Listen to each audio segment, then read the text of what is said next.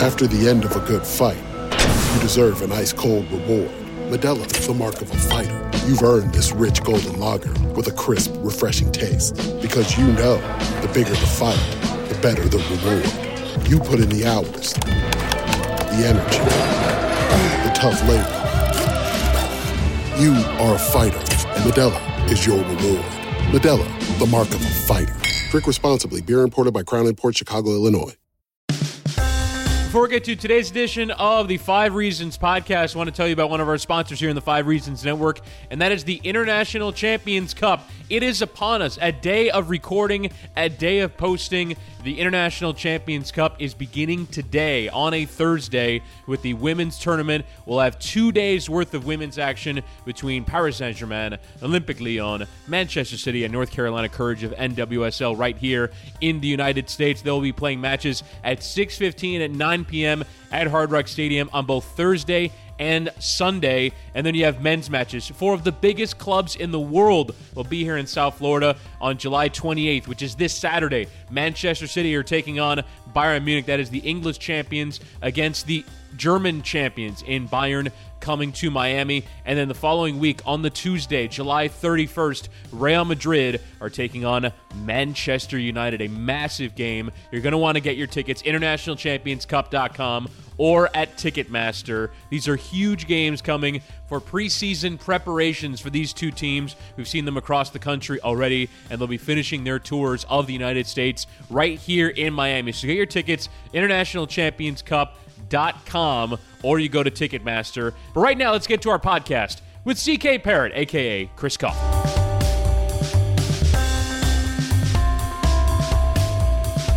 Welcome into this edition of the 5 Reasons podcast. My name is Chris Whittingham, normally joined by Ethan Skolnick, but he is at Disney World in July, which does not sound like a very fun place from my vantage point, but obviously anytime you can take your children to go and experience the magical world of Disney, you take that opportunity. So I imagine he's having a great time, but not with us tonight. So we turn to another of the podcasts in our network to talk some NFL. We, yesterday on the podcast, had Omar Kelly and Chris Perkins on to run through the first of our major Dolphins talking points. And so we kind of wanted to take a broader look league-wide, and we turned to one of the co-hosts of our Dolphins podcast, 3 Yards Per Carry, which is obviously carrying on, previewing training camp, previewing this Dolphins season. We wanted to look at a league-wide perspective. We're joined by Chris Kaufman, a.k.a. CK Parrott, on Twitter.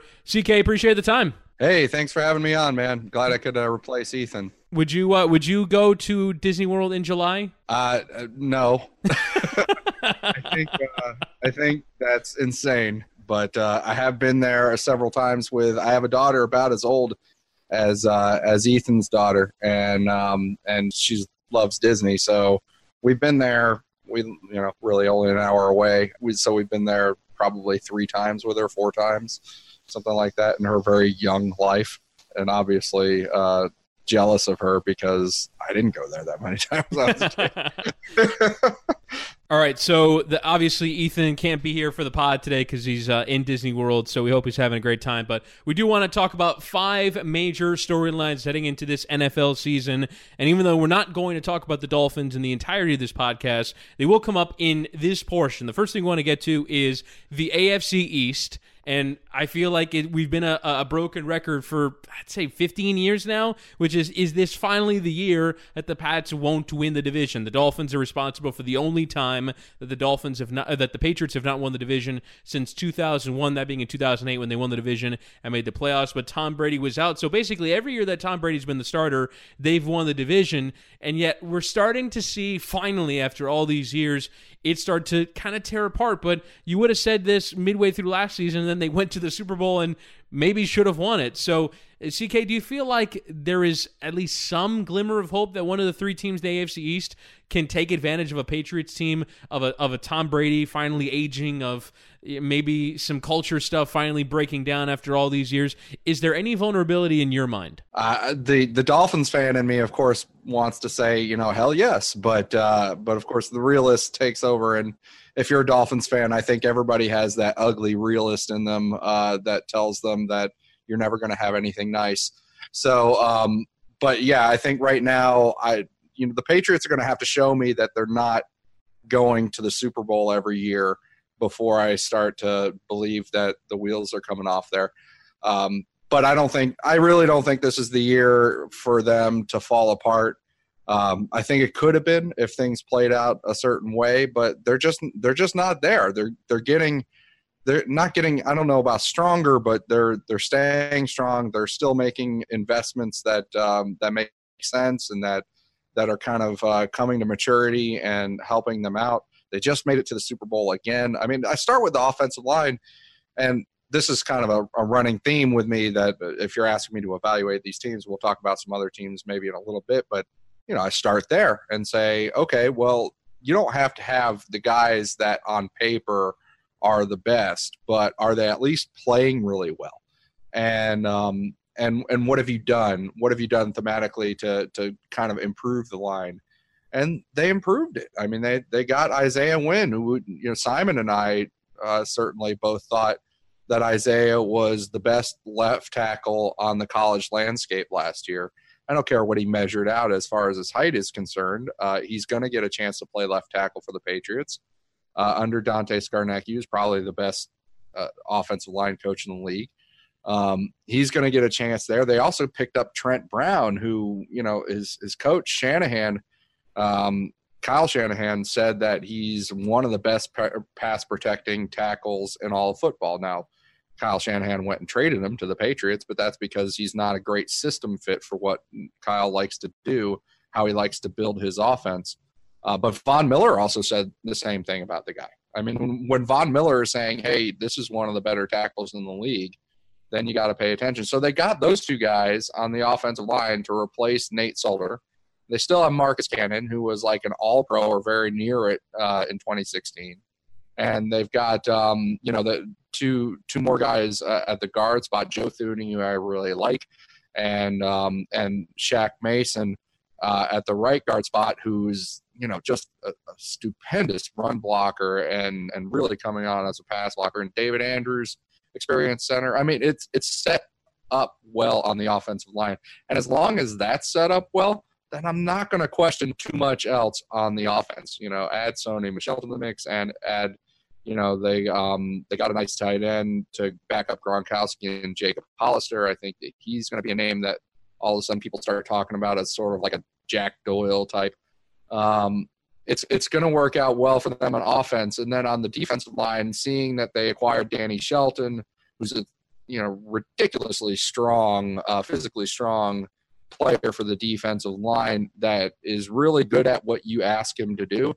And the Patriots have built up sort of the level of trust that's like, well, I know that they're going to ask him to do what he's good at doing because they've shown over the years that they do that. And then you look at, they're going to get Dante Hightower back. Well, they played almost the whole year last year without him. So it's like that defense plus Danny Shelton and Dante Hightower and Jason McCourty, who's another good corner who they can add that can do like what they asked Malcolm Butler to do last year. So it just all makes sense. I think that they're probably still going to be really strong, unfortunately for us. It's a team that stays on the cutting edge schematically, and they're doing all right personnel wise. The thing that I hear, and Alf tried to ring, he tried to sound the alarms and basically call their funeral on our podcast earlier this offseason. And people they get caught up in the wide receivers unit or something like that, right? I mean, and this is the last thing that you should get caught up in. If you're looking at the strength of football teams. I don't buy it when I see, oh yeah, just because they lost this wide receiver or that wide receiver. If they got an offensive line and Tom Brady and some running backs to run the ball, then they're going to make it work. Yeah, and that for me, it all comes down to Brady, doesn't it? Because he is totally defying everything that we know about aging in sports, much less at the quarterback position. I just looked it up while we were talking, and there have only been 4 quarterbacks in the history of the league that have thrown for over 3,000 yards after age 40. Vinny Testaverde for the Cowboys in 2004. Warren, and this is the post-merger era, by the way. Warren Moon in 97 for the Seahawks, who for 3,678 yards. Brett Favre with the Vikings in 09. I think that was the year they went to the conference championship game. And then Brady last year, 4,577 yards, 32 touchdowns, 8 interceptions, played all 16 games. And, I mean, you look at, in terms of rating, in terms of some of the other statistics, one of the better years of his career at age 40. And so you have to prognosticate that at some point it's going to fall off. But I feel like with Brady and with LeBron in different sports, they're kind of both at the same time making you sort of sit back and go, I'm not going to call for his downfall. I'm going to need to see it first. Yeah, absolutely. And at least let's see some chinks in the armor first, right? I mean, let's start there. Let's start with, maybe he doesn't play at an all-pro level. Maybe he doesn't have a 32-8 touchdown to interception ratio or throw for 4,600 yards with 8 yards per attempt. Let's start with actually looking at him and saying, wow, he had a pretty good year, but not a great year, because it was like that with Dan Marino before his last season in 1999. There were some chinks in the armor heading into that season. It wasn't just all of a sudden he dropped off the face of the earth. And with Tom Brady, it's like, well, we haven't started to see that decline yet. And so let's start there. I mean, if we're going to start buying that he's just going to go out there and self-destruct, then I want to see some signs of it. And from a team standpoint, and here's the problem. They went out 2008, and he played, 11, he threw 11 balls and then went out for the rest of the year. They still went, we talk about the Dolphins won the division, but the Patriots still went 11-5. So Tom Brady does self-destruct, does go out. What is the team that is left without him, still guided by Bill Belichick? And with the offensive line, the way that I talked about, and the defensive line being strengthened, Dante Hightower coming back, the way they are innovative on defense with their use of defensive backs, they're still going to give everybody a hell of a fight, including the Dolphins. And, no matter who's in there, they're probably going to win at least one game against the Dolphins anyway. So, I don't buy it. I don't buy the funeral bell on this one. So in terms of the Dolphins sort of in their ability to maybe take advantage, I think you guys on 3 yards per carry are pretty positive on the Dolphins heading into the season, but I feel like thinking of them in the terms of could they take advantage if this fell apart. Now, again, I'm certainly not expecting it to fall apart, but do you think that if the Patriots had an off year that the Dolphins could get to 9 or 10 wins and be in position to take advantage of that, or do you think that the rest of the schedule would prohibit them from doing that, and do you think that they have the chance to be a playoff team should that happen? I think that if it really falls apart for the Patriots, and that's what you really have to pay attention to, sure. If they're unable to rack up the wins, because that's what they're good at, even outside of the division, outside of the Dolphins game. The Dolphins tend to beat them. It's not about that. They tend to beat them once a year, but the Patriots will rack up the wins. If everything falls apart for them, then yes, absolutely, the Dolphins should be the favorite to win the division. Mm-hmm. That's our opinion. I mean, on 3 yards per carry, it's my opinion. As Alf has talked about with some of our other co-hosts on the network, privately, I tend to be the negative Nancy among the three of us, and this year I'm not. This year I think that they're doing a lot of the right things, and so I think they are in a good position to take advantage if everything does fall apart. And the reason why, I go back to where I started with the Patriots, the first thing I look at, what happened with the offensive line this year, and strengthening that as a unit, strengthening your pass protection, making sure the quarterback can do his job. And from there, I think a lot of other things are going to fall into place, like, sort of like tumblers in a lock. And I think that's why one of the big reasons why the Dolphins can be better this year, and also one of the big reasons turn around a year ago, and you're wondering why I'm optimistic on them this year. Well, look, at a year ago, I was not as optimistic, and part of it was because I was really questioning their chops on the offensive line with their pass protection and how they were setting it up, and this narrative that they were running with that, offensive guard doesn't count. it's not a position that you can just toss some trash out there. It's fine. Which never made sense to me. Before we carry on with our conversation with Chris Kaufman here on the 5 Reasons Podcast, want to tell you that you can become a patron of the podcast. Here's how you do it. You go to our Twitter account, at 5 Reasons Sports on Twitter. The link is right there, or if you want just a direct hyperlink, we either link to it in the podcast notes, or you can go to patron.podbean.com/5 Reasons Sports. And here's what you get by virtue of subscribing at the $5 level for this podcast.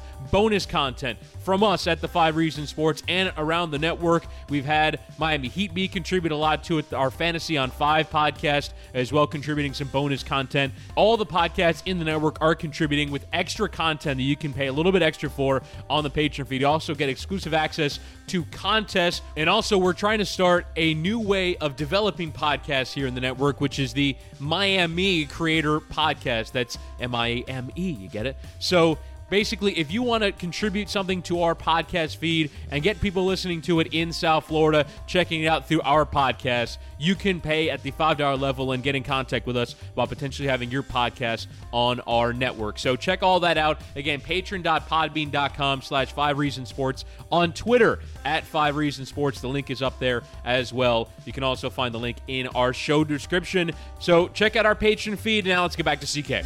Now let's move on to the next thing we wanted to cover here in our NFL kind of broader look here as we enter training camp and some of the storylines. So I feel like no one really saw the Jacksonville Jaguars coming last year. They end up going 10-6, would make it all the way to the AFC Championship game. They had a run of futility before that. They improved 7 wins year over year, going from 3 wins in 2016 to 10 last season. So I feel like they're kind of the latest team. And, well, who's going to have the turnaround that no one saw coming? The Los Angeles Rams are in that category too, particularly going from their particular kind of bad, where they went 4-12, and they, I believe, they had the lowest point total in the league. They changed coach, and next thing you know, they scored 478 points, which I think was the most in the league last year. So Rams, Jags, so 1-year turnarounds.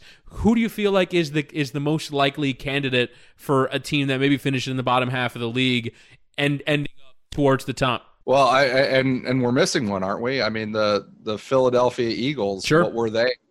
They were 7-9 the year before, and they just won it all. They won the whole thing. So I think that we're looking for the next Jaguars. It could be the next Eagles. Who knows? But some teams that kind of came to mind when I was thinking about this question is, first off, you have to look at the San Francisco 49ers and see and respect what they did when Jimmy Garoppolo came in the last 5 games of the year. They won all 5 games. They won all 5 games with Jimmy at quarterback, and you look at what he did when he was with the Patriots and he came in place of Tom Brady. You got to respect it. I'm not all about the whole QB wins thing, but there's something about him. He does a really phenomenal job, and he's the perfect fit for Kyle Shanahan and what he's trying to establish in his offense. And I also look at what they did in the offseason, and I like what they did thematically, and this is something that I talk about with the Dolphins. One of the reasons that I'm optimistic about them, I look at, are you executing on the things that you need to build your system and to structure your offense and your defense. And Shanahan really did. I mean, he gave up some things to get what he needs on offense, and he gave up Daniel Kilgore and Trent Brown, who are not bad players for the offensive line. But the fact of the matter is, he builds his offense a certain way, and the puzzle pieces have to fit together. And so he goes for guys like, Mike McGlinchey and Weston Richburg. And so he's building that offense to play the way he needs to, and to be, to have the running game the way that he wants it. And so from there on defense, they actually had a defense that played pretty well, and they have some nice pieces there in the secondary. And in the linebackers, it sounds like, it looks to me, I'm not really up on this whole drama, but it sounds to me like the Reuben Foster thing is going to mostly blow over, like he's going to play. So, he's a big cog for them on defense. And then, it's about the lines. They've done good job adding pieces on the offensive line to work it how Shanahan wants to work it, but then turn around on the defensive line, and they've got some really good and strong defensive line players that played, really well last year. So they win their last 5 games, and it wasn't against tough opponents. I look at sort of the not the Rams, the Chargers. The Chargers have become the darling to some teams, and they did finish the season really, really well. I forget exactly what it was. But it was something. It was something like 9-4 or something along those lines. But against really good opponents or against pretty decent opponents, it wasn't so easy. I think the 49ers had more legitimate wins toward the end of the year when Jimmy Garoppolo came in, and also a more legitimate excuse for suddenly starting to play well. I mean, they had the right quarterback. They didn't have C.J. Beathard in there. That's going to make a pretty big difference. That's why in Miami we're so geeked up about Ryan Tannehill coming back, even though it's not. We all acknowledge that Ryan Tannehill's not elite or anything like that, but we saw what it is when you don't have a guy that can play in this league still. Trying to play quarterback for you, it looks pretty ugly at times. Yeah, and all of a sudden it looks great. So I look at the 49ers. Yeah, so for me, the obvious candidates are teams that are going to presumably get better injury luck, right? So if the Houston Texans have healthy Deshaun Watson from the jump, then I think they could go from 4-12 to the top of the conference relatively easily, particularly because of the division they're in. Same with the Colts and Andrew Luck. If he comes back and looks anything like himself, then maybe they're sort of above 500 and going up from 4-12. The Giants as well. I feel like a lot of people have written the obituary for Eli Manning, and while it's funny you said I've never really been the biggest fan, even when he was winning Super Bowls, of Eli Manning, but right. I feel like everyone's saying that he's terrible now, when they're basically fielding like a D2 a D2 college receiving core for half the season. It's really harsh on him to say that he stinks now because his 3 top targets were out injured. So if they get healthy Odell Beckham back, like Odell Beckham was well on his way to reviving Eli Manning's career before he got hurt. So I would say the Giants can have a pretty quick resurgence as well.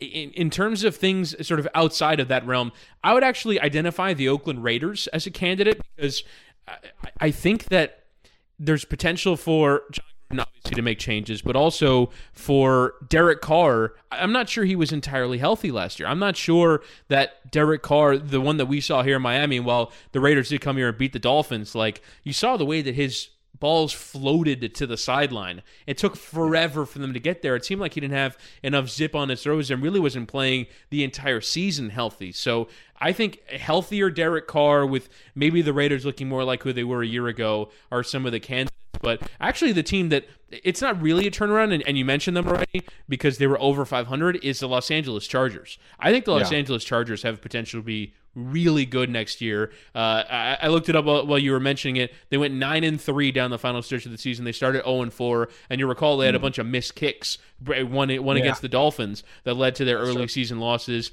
And then if you look at that stretch when they went 9-3, their only losses were at New England and then at Jacksonville, which a lot of people thought was kind of a disqualifying loss in overtime to the Jags. I think that was a game where like neither team wanted to win it, and they were turning the ball over a bunch in overtime. But if you look back on it now, like a loss at Jacksonville, a team that made the AFC Championship game, isn't that bad. And then in Week 15, in a game they needed to win, they lost at the Chiefs by a lot. But they won all their other games, and I think the Chargers, in some respects, kind of become a punchline because they're playing in a soccer stadium in front of 25,000 fans, some of whom are supporting the away team. Like, they have no buzz in Los Angeles, but just strictly as a football proposition, like, while it's not really, it's not quite the Jags situation because you're going from the bottom of the conference. I do think from 9-7 to that next step is a big step in the NFL, and I feel like they can make it. It's huge. It's hard. We have more than enough experience as Dolphin fans trying to go, under Dave Wannstedt, take that next step from the 9-7, 10-6 type area to to being an actual, good, respectable team. I think you said one in the Giants that actually I was tempted to go with. And again, I look at some of the things that they're doing, and the offensive line. Why I didn't ultimately go with them is because the offensive line is still just a little bit iffy. Trying to figure out whether they've got the pieces in place to make that happen. Particularly like Eric Flowers, are they still trying to mess with him? Is that going to work out? But the Chargers, the argument that I would go against them is, first off, they were playing in that ridiculous stadium last year, and I almost wonder if after a little bit that sort of galvanized them as a team. Sort of like this ridiculous environment we're in, and we don't even have a fan base that loves us really. The sort of nobody loves us except us thing. So I wonder if that helped them last year, and maybe it sort of wears off in the next year. But at the same time, I look at the teams that they beat, and they beat some pretty poor teams in there. They beat the Giants when the Giants were obviously ended up being one of the worst teams in the league. They beat the Denver Broncos. Denver Broncos are not very good. Dallas Cowboys were struggling by the time that they played them. The Cleveland Browns and the Washington Redskins were kind of struggling by that point. Jets at the end of the year. The Raiders had their struggles. I mean, it's not. It reminds me a little bit of the stretch of wins that you've seen in Miami in a couple of years, where Miami ends up pretty good, but we beat all the bad teams and didn't beat the good ones.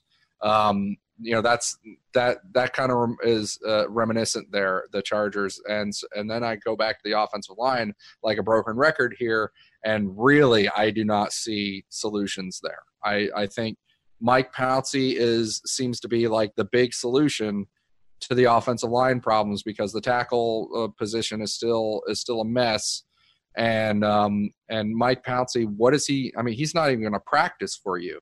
They're gonna keep him hermetically sealed during the practice, and then unzip him for game day and hope that he makes it the whole game. And how many games is he going to do? Like 8, 10, something like that. His hips are really bad.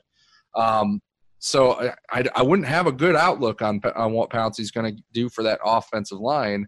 And otherwise, you have to say you do like the pieces around the offense and the defense, but with that offensive line being in the state that it's in, I just can't trust it.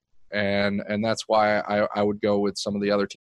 This show is sponsored by BetterHelp. What's the first thing you'd do if you had an extra hour in your day? Go for a run, take a nap, maybe check the stats of the latest Miami Heat game? I've got a better idea. A lot of us spend our lives wishing we had more time. The question is, time for what? If time was unlimited, how would you use it? The best way to squeeze that special thing into your schedule is to know what's important to you and make it a priority. Therapy can help you find what matters to you so you can do more of it. I've benefited from therapy. I went through some life changes, major life events, had some difficulties, wasn't a believer in therapy, but it helped me and it can help you also. So if you're thinking of starting therapy, give BetterHelp a try. It's entirely online, designed to be convenient, flexible, and suited to your schedule. Just fill out a brief questionnaire to get matched with a licensed therapist and switch therapists anytime for no additional charge. So learn to make time for what makes you happy with BetterHelp. Visit BetterHelp.com/Miami Heat today to get 10% off your first month. Again, that's BetterHelp, HELP.com/Miami Heat. Teams that you named ahead of them. This is the 5 Reasons Sports Network. Sports by Miami for Miami on demand. We now have 10 podcasts in the network, posting roughly 15 times per week. All can be found on Apple Podcasts, Google Play, and several cross-platform apps. We are on Twitter, Instagram, Facebook, and YouTube. Here's some of what you missed last week on the Fish Tank when they interviewed Mike Pouncey. Every single day when I came to work, I was the best football player I could be. And I felt like I made guys better around me. And I love the organization. I mean, we didn't win as much as we should have, but I love being a Miami Dolphin. I love the fact of saying, hey, listen, I'm a Dolphin. If you want to get involved as a sponsor or a contributor, reach out to us at number 5 Reasons Sports on Twitter. And don't forget to punch 5 Reasons in your search bar and then hit subscribe. All right, so let's move on now to actually one of the teams that you mentioned there, which is the Philadelphia Eagles in our part 3 here. So they win the Super Bowl last year. They beat the Patriots and sort of pulled off the impossible, which I think a lot of people, myself included, wrote them off when Carson Wentz got hurt in that game at Los Angeles. They play Nick Foles throughout the rest of the regular season. It's basically the Matt Moore situation, isn't it? It's basically if Ryan Tannehill got hurt and then Matt Moore took the Dolphins to winning the Super Bowl. I mean, Nick Foles and Matt Moore at that point last year are relatively comparable players as backup quarterbacks, and now they get Carson Wentz back healthy. They actually continue to add without really losing too much of their team. So they for me, put together a solid offseason after already winning the Super Bowl. With Carson Wentz coming back, are they in a position to repeat? Because we don't see that very often. We don't see that very often, and sometimes I think that we have to school ourselves a little bit that when you see these Cinderella runs, they don't necessarily last. Mm-hmm.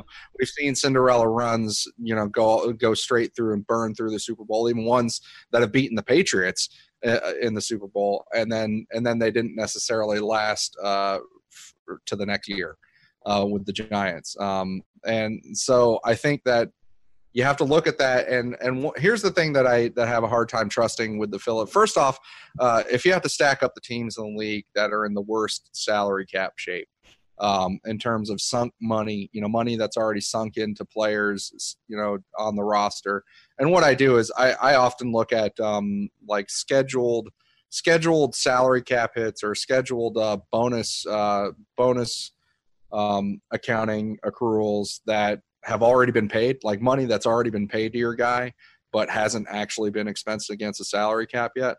And so you can stack that up for every team in the league. And Philadelphia is one of, if not the worst in the league right now, as far as their salary cap. So at some point they're going to get burned here. And when a guy or when a team is in that position, what you first start to look at is, okay, well, let me start to look at the age and the tread on the tires too. And that's where I come up with a few warning signs on the Philadelphia Eagles. I think they're trusting some guys with age on them a little bit too much. Some guys on defense, some guys in the middle of the offensive line, and so I wonder about their ability to go ahead and repeat that. They lose the speed of Michael Kendricks in the linebackers unit. I'm not sure they really replaced it. They got some really great years out of some players that probably aren't going to repeat that. They fell into the Jay Ajayi trap the same way the Miami Dolphins did in 2017, and it is a trap. He ran pretty well for them, and now they're looking like they're going to try and base the offense around him like Miami did in 2017. And he is a player. I'm telling you, he is a player that will live to disappoint you. And I think that they could be falling into the trap that way in 2018. So now Carson Wentz is going to come back. That's obviously a huge boost to them, but they didn't miss him. I mean, Nick Foles came in and played phenomenally well. And so I don't know. I don't see it. I don't necessarily see it playing out the same way in 2018 as it did 2017. I think that division is going to be a little bit open. That's why I was looking at somebody like the Giants, because remember the Giants, just year before last, they were a good team, right? They were. It wasn't last year. Clearly, they were poor, but and all the receiver issues that you mentioned, absolutely spot on. But year before that, they were a pretty good team. They had a pretty good defense. They had a lot of cogs on the defensive line, and in the secondary, they have Landon Collins. They have Olivier Vernon and two really strong defensive tackles. They on the offense, they have Evan. It's not just Odell Beckham; it's Evan Engram too. And so they have pieces there. And oh, by the way, add Saquon Barkley to the mix as a guy that can break off big runs and score touchdowns and catch the ball like really, really well out of the backfield, which is a big trend. And I think we'll get to trends later, but that's a big trend in the league, is backs that are catching the ball out of the backfield and teams going to them more. And so do look out for the Giants because they have some pieces there. I don't like some of the traps that I think Philadelphia is falling into. Yeah, to me, the counter to that is they bring a lot of the same team back now. You can say that maybe they're getting older and maybe they got lucky with some of the years they got out of them. And then they sort of added it in some pretty nice places. So adding Michael Bennett from the Seahawks for me was a really good signing. Adding Mike Wallace, who obviously we had our experience with down here in Miami, but was really one of the few professional offensive players that the Baltimore Ravens had last year. What was a fairly disastrous offensive year for them. And just sort of, for me, the fact that they were a year ahead of schedule last year, I feel like they were sort of on the right track, and then all of a sudden they ascend all the way to the Super Bowl. And if Carson Wentz comes back healthy and like the player that we saw last year, like, we didn't see that in the playoffs. And while Nick Foles had an incredible Super Bowl, he was a little bit more methodical in getting there. And so I feel like Carson Wentz can almost single-handedly kind of stave off what it was going to be a drop-off for the Eagles. Maybe they were probably a year too early in having this amount of success, but they win the Super Bowl, and it's not like – I don't think there's as much potential for it to be stale, given the fact that the quarterback for the team that won it is going to be different. Yeah, I mean, I see what you're saying, but at the same time, Michael Bennett, you're talking about a guy who's, 33 years old, and Mike Wallace. Mike Wallace, isn't he replacing Torrey Smith? And if I have to look at one versus the other, I'm going to go with Torrey Smith probably. I think that, I don't know. I see what you're saying. They mostly keep the team intact, but I think they're trusting age a little bit too much, and age can be uncertain in this injury-filled league, and so. It would have to be Carson Wentz. It would, and not just Carson Wentz, but obviously the coaching staff. And how is that coaching staff? I mean, what they showed was really some tremendous engineering in order to get that Super Bowl, and that to me is the X factor. If these guys on the coaching staff are for real, they have the chops that you're looking at a Bill Belichick and his staff have, or Andy Reid and his staff in Kansas City. Then that's the X factor. Then that really will keep them up. But otherwise, I just see too much risk, and the NFL season is too long. In the latest 3 yards per carry, July 18th, the rookies report. July 25th, the vets report. Well, thank God that this is coming up soon, because it was getting weird around here during the taint of the off season, where in between the last mini camp and the training camp. I mean, that is the worst time. Yeah, like what was best is and we love our listeners, but one listener after our last podcast just sent us, I guess you would call it a review, and it all said, "What TF was that?" Listen to us every Thursday morning as football has returned to the 5 Reasons Sports Network. Let's move on to the next thing we wanted to get to. So one of the major kind of storylines of the offseason was the amount of teams that changed quarterback. And you had a couple of teams that were successful, including the Minnesota Vikings changed quarterback, the Buffalo Bills, who after making the playoffs, they changed their quarterback, the Chiefs as well, moving from Alex Smith to Patrick Mahomes. So you had a few teams that were towards the top of the league decide to make a change at quarterback when that's generally not what teams do. So in terms of Sam Bradford going to Arizona, in terms of the draft picks going around the league, CK, which quarterback change do you feel like will actually make the most positive impact? If we're just talking in terms of, pure impact, then I think the quarterback change, and do you really consider it a change? And again, I'm going to sound like I'm talking my own book here, but Miami Dolphins getting Ryan Tannehill back is going to be a huge impact for that team. We're talking about going from Jay Cutler and Matt Moore and all the passes that we saw sailing, and all the impatience and poor timing and poor blitz recognition and things like that was happening with those two, to getting Ryan Tannehill back the way he was playing in Adam Gase's offense for the back, in the back half of the year.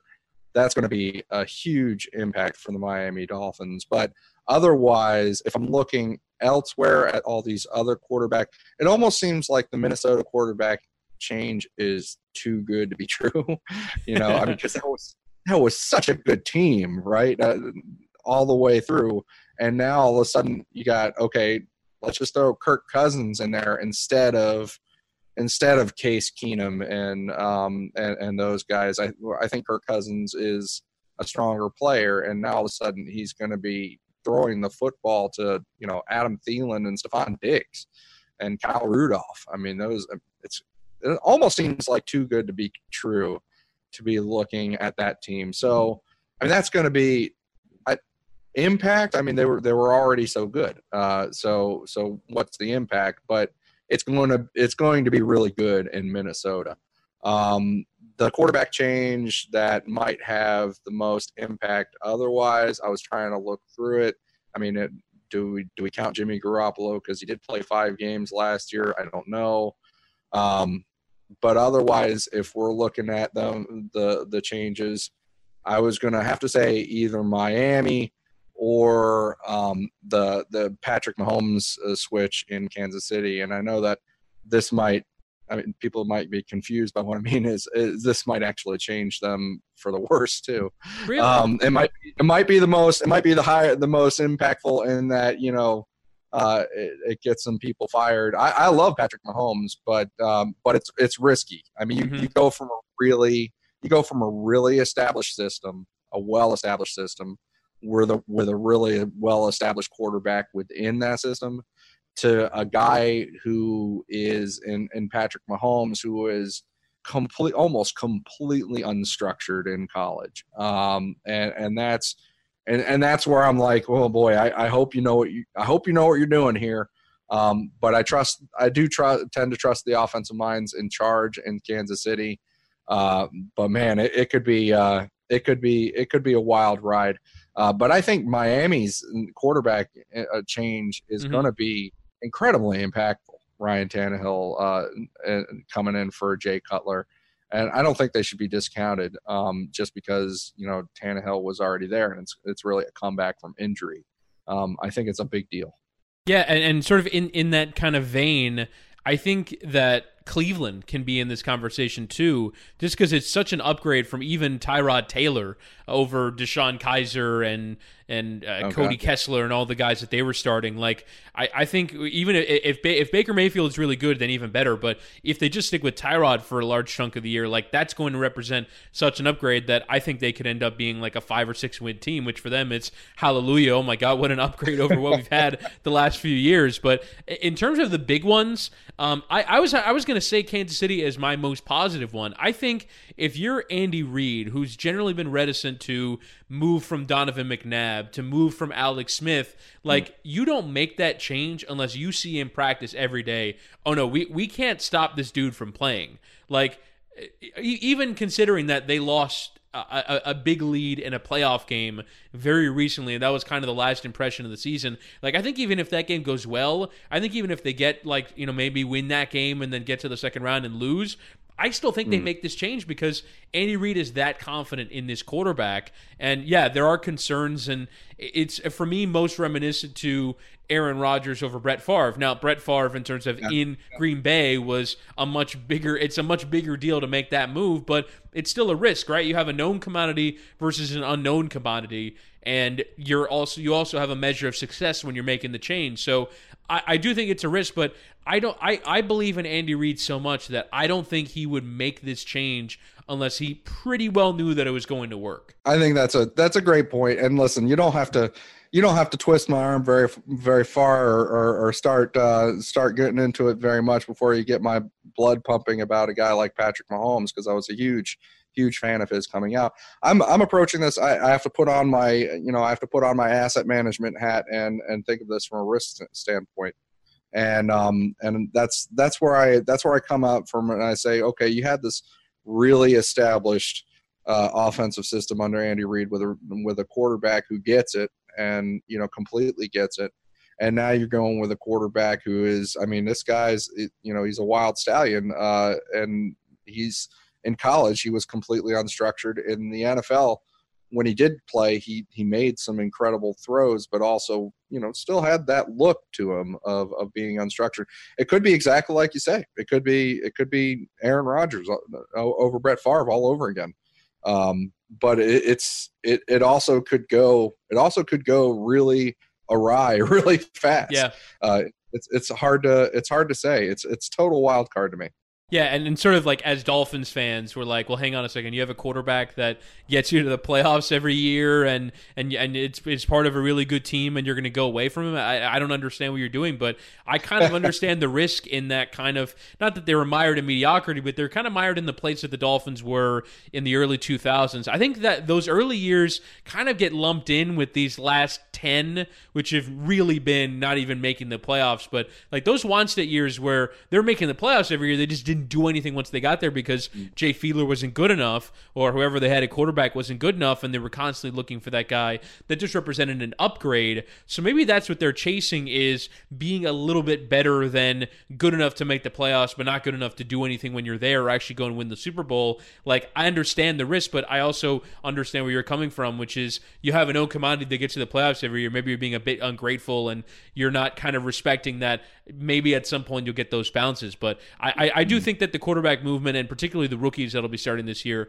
will be really interesting in the end. The last thing I want to get to with you, CK, and you kind of mentioned earlier with running backs coming out of the backfield, you study football from a totally different perspective from me, which is, I watch the games and I'm trying to follow the league, but you like to dig deeper. So in terms of some of the schematic things you've seen, some of the things in team building that you've seen across the league, what would you say represents a league-wide trend that we're going to see more of going into this season? I'm gonna go with our friend the Patriots here again, and it's not because we like to kiss the rings. It's just that it's that they're good at what they do, and they're good at coming up with innovative ways to win and to leverage different situations and strengths and weaknesses.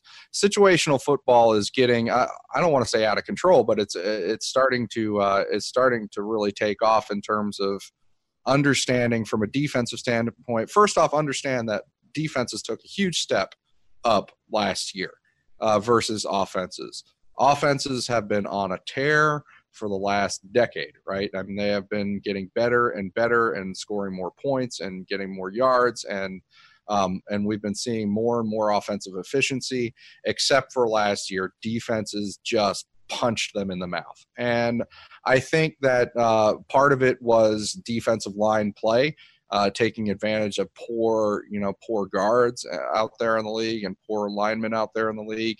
But part of it was the willingness of defensive coordinators to get really situational in their personnel and what they did. And sort of, we hear about, how corners are supposed to use the sidelines as sort of a 12th man on defense, right? Well, defensive coordinators are using situations as a 12th man on defense because they know that as an offense, you need to accomplish a certain thing in a certain situation, on a certain down and distance, a certain point in the game, certain score on the scoreboard. They're getting better with the analytics and the analysis of understanding all this stuff and incorporating it into the coaching philosophies. And so what you're seeing on defense for the Patriots are sort of front center of this, and I cite them all the time because they were using 7 defensive backs on defense a year ago. I talk about, and I get on here and I bitch about dime defense and how the Miami Dolphins never use it. They never put 6 defensive backs on the field. The Patriots are putting 7 on the field, about 1 out of 6 snaps, and they were doing it on snaps when they knew that the offense are going to have to pass, and it was a phenomenally successful idea for them. They had tremendous success defending the pass, on those 7 defensive back. Essentially, I don't even know what to call it. It's not dime; it's a prevent. But they were. I know it in Madden as quarters. I don't know if that's actually correct. I don't even know what to call it. But there's 7 defensive backs on the field. There's all kinds of safeties, and what they're finding out is that, listen, if it's 3rd and 7. I'm going to put 7 defensive backs on the field, and I'm going to get all that speed out there. And go ahead and run the ball if you think you're going to get 7 yards. But I don't think you're going to get 7 yards because safeties are now doing, a lot of what a linebacker can do because they're explosive and fast and very physical. And so they're getting more speed out on the field. They're getting more coverage chops out on the field. The Patriots had more coverage snaps from defensive backs last year than any other team in the NFL. And so they're, this is their innovation. They're using more defensive backs, and they're using it situationally really well in positions where they know that you can't burn them for it. And so I think that that's going to start to get a little more popular out there in the league, since it is a kind of a copycat league. And, it'll be interesting to see the trends that kind of work off of that trend, because one trend that we don't see, people talk about 4 wide receiver sets, and they often talk about 3 and 4 wide receiver sets as if they go together, but one exists and one doesn't. 3 wide receiver sets exist. 4 wide receiver sets, for the most part, really don't exist in the NFL. Teams don't use 4 real wide receivers on a play very often. And one team that has consistently done so over the years was the Arizona Cardinals under Bruce Arians. And I almost wonder if this starts to get more popular on the defensive side, like, hey, we know your backs are against the wall situationally, so we're going to get more defensive backs out here. Then the offense may turn around and say, well, yeah, you're right. We still can't necessarily run the ball, but I'll tell you what we damn well can do. Maybe we can put more wide receivers on the field to try and burn your defensive backs, instead of trying to have, tight ends and running backs burn your defensive backs. So maybe there can be a little bit of, tit for tat that way. But otherwise, a lot of the same trends that you're seeing on offense, with running backs catching the ball more, being used as mismatches, that sort of thing. You will continue to see that. But I think the innovations right now are kind of coming on defense. They kind of swung in the other direction. And the defenses in 2018 really, really, really hit the offenses in the mouth in a very significant way. And I'll be looking to see if that continues. Yeah, it's an interesting point. And I feel like there is such a desire for offenses to improve, because obviously more points leads to more scoring, leads to a perceived level of more entertainment. Now, I've kind of come around, not that I find defense entertaining, but that there's this kind of thought that if there are more points on the board, then that means that the game was better. Like, you have to watch the game to really sort of to analyze this entertainment value. But yeah, I feel like there was kind of a groundswell last year that maybe games weren't as entertaining last year, and it's entirely possible that, it was eventually at some point, even with the interference rules changing, even with illegal contact and all this, that eventually teams are going to figure out the passing game and figure out ways to negate the short yardage passing that a lot of teams go for accuracy, and try and figure out ways to turn it against them. And I feel like one of the ways that it's kind of borne itself out is, if everyone's trying to go for completion percentage, everyone's trying to kind of make it easier to move down the field, then maybe defenses are now saying, okay, well, you have to be perfect on 13 play drives to get all the way down the field, and that's sort of shows a reduction in scoring. So obviously you kind of study it from a much deeper way, but from sort of a more kind of less detailed point of view, I would say that there's just been a significant drop-off in long, deep plays, and I feel like it was always going to be a natural adjustment to the way that the league was heading, that it was this pass-heavy league, that eventually defenses were going to figure it out. I think to your point, and I think that you are getting hitting the nail on the head in this way, in that when you stick more defensive backs on the field and you stick more speed on the field, speed and defensive backs on the field limit big plays, because they can chase down players and squeeze them against the sidelines. And so when you thought that you were going to turn a corner and get a big play, all of a sudden you're getting pushed out of bounds or something along those lines. So speed, this was, we've talked about and go deep in Miami's past with a safety like Chris Clemens, and he used to be picked on by Dolphins fans a lot, but one thing that he had going for him was speed. And because of his speed, he was a big play limiter, especially in the run game, because he could chase you down, and he can make sure that you broke into the secondary, but that's about as far as you went. And when you're sticking more defensive backs on the field, especially situationally, then you're really limiting those big plays. And you're also, I mean, if it happens to be third down, as for instance, and you're also getting the other side off the field. So I think that's the innovation. That's the way it's gone.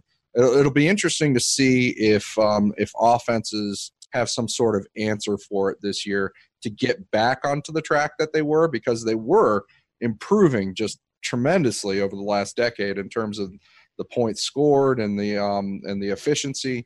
I mean, it was just going up and up and up as the college game, as the principles from the college game started to really take root in the NFL. But man, did it take a step back last year. So it'll be interesting to see if that, snaps back and offenses have an answer, or if defenses kind of figure it out a little bit more. All right, Chris Kaufman, really appreciate his time. At CK Parrott on Twitter. Again, check out 3 Yards Per Carry, which is our Dolphins podcast here on the 5 Reasons Sports Network, with Alfredo at Uptown Report on Twitter and Simon Clancy at SI Clancy on Twitter as well. They do a terrific Dolphins podcast that's going to be really ramping up ahead of this season. So check him out there, and we always appreciate his insight when he joins us here on the podcast his second time. And CK, really appreciate it. Hey, thanks a lot for having me. It's always a pleasure, Chris.